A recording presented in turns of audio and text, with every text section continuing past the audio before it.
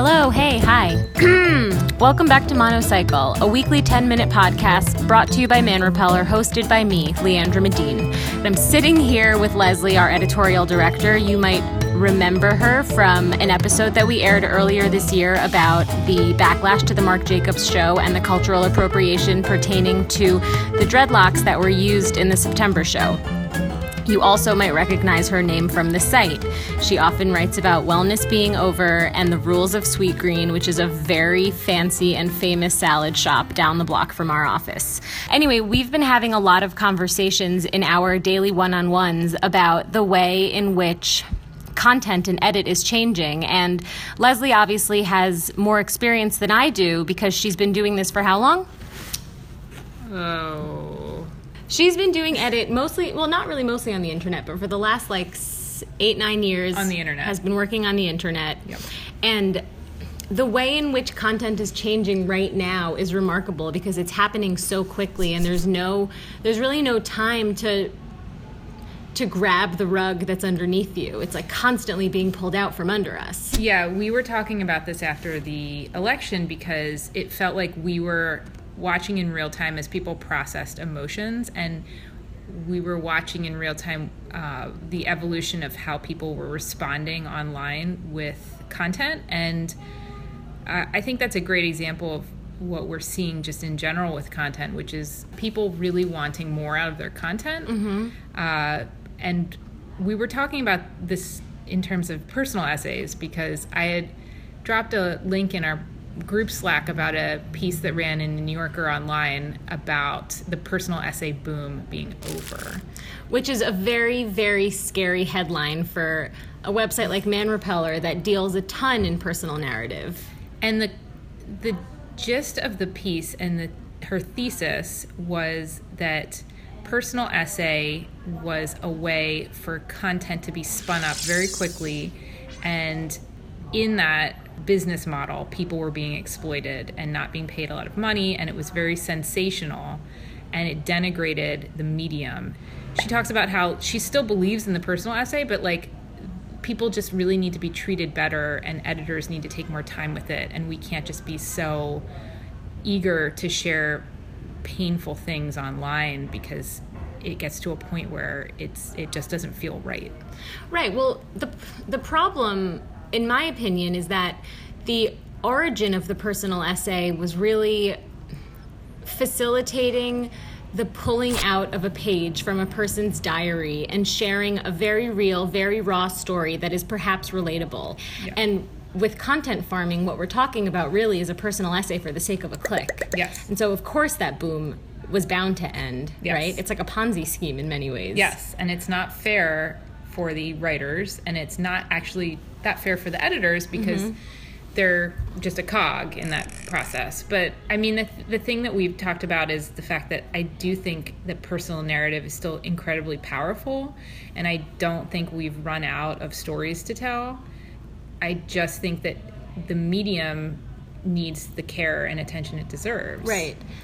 Well, and it's just become so exhausting to read about now because we're so used to seeing the stories, and so even if a really heartfelt, really stunning piece yes. comes across your browser, yes. you're compelled to roll your eyes because you kind of feel like... I've heard this. Yeah, or how many more times am I going to read I in a headline, mm-hmm. you know? Yeah, and I think there is a little bit of exhaustion with the feeling that we're all inside our heads, mm-hmm. and there is this idea of wanting to connect in a different way. But, I get that, and I think we're doing more reported stuff because we want to offer that. And that's what feels refreshing right now. Yeah, that you actually take the time and the work to make sure that you're presenting journalism. But, the thing I always go back to is there's upsides and downsides to the personal narrative. I mean, it is your story, and your experience is your own, and that's why you can speak to it so clearly. But on the other hand, we don't want to have experience fatigue where we're just presenting the same experience. And that's the other part that's challenging about personal essays. They're a great on-ramp for writers who haven't been published a lot, mm-hmm. but you can't churn out a ton of personal essays as one person. You want to continue to find new voices and new stories, so it's challenging. Yeah, that's definitely true. You mentioned a couple of minutes ago that in the wake of the election, what you were finding is that people wanted more from their stories. What do you mean by that? I know that we talk about it all the time, but sometimes even I don't get it. So there was like a trend of hot takes in media for a while, which was like something would happen and then people would immediately respond as quick as possible, and like the speed was of the essence. And I think essentially just read the headline and respond. Yeah, and I think that after the election there was a little bit more soul searching and people wanted to dig a little bit deeper and offer something that provided more context. And that work takes a little bit longer, so you might not get it up the same day. It might take an extra day. And I think now what we're seeing is people are really, really tired of reporting that feels like it's not based in anything that's scientific or data driven or is sourced properly and is just based on emotion or inclinations or hunches. Like that you can have hunches, but like if you're actually reporting out a story, we have a story coming out about tampons, and you know, we wanted to speak to doctors because we didn't want to just say natural is good. It's just not enough anymore. Yes. Whereas it was, the era of the hot take was probably really deeply imbued with the rise of the blogger. Yes. Where, the internet was still so voyeuristic. The internet, people take for granted the fact that the internet very recently became establishment. Like, it has only become the primary means and mode through which we gather our news in an acceptable way. Right. The internet has challenged the Times and a lot of magazines because there are publishers now with bigger budgets that can get great writers that can spend time on stories, and that used to be the domain of print journalism, and now the internet is offering that. But I mean, what we've seen is when people get all of their news from the internet, that can also be problematic. What do you feel like has been the most challenging aspect of maintaining our site in the wake of the election? I think that because it all feels so intensely emotional and because the conversation shifts so quickly, figuring out like what to cover and how to cover it and how to cover it with authority has been very challenging.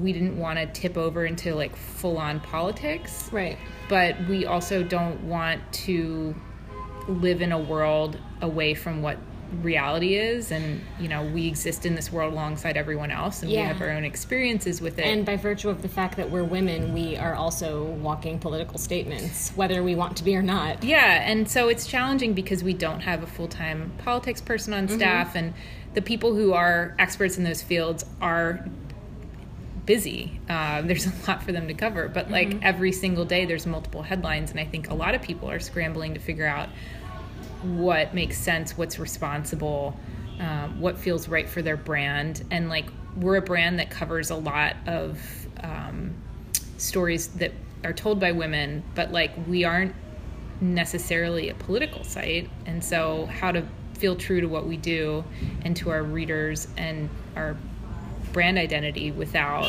just ignoring things.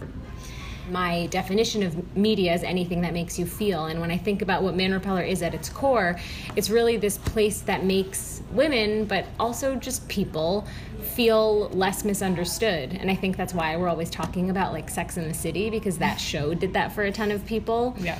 And it's really hard to figure out. I mean, right now, the medium through which we are making people feel less alone is media. But if that changes, it changes. Yeah. And so it's really hard to figure out why we're covering what we're covering without explicitly seeing how it charts back to feeling less misunderstood, right? Yeah. Because it is still a business, right? We do still have to make ends meet. Yep. I don't know, but so do you think that the personal essay is really suffering? I think that the content model that relies on only personal essays is done. I don't think personal essays are done. And I'll go back to the fact that like I do think there's so many stories that like we just haven't even heard yet. Like it continues to be surprising when we get pitches and I'm like, this is a great story. I haven't read this story. But we strive for all of our content to be very personal, but it doesn't have to be personal essay format. Yeah. And on that note, I have to go finish a story. Thanks for listening. Bye. Say bye. Oh, bye.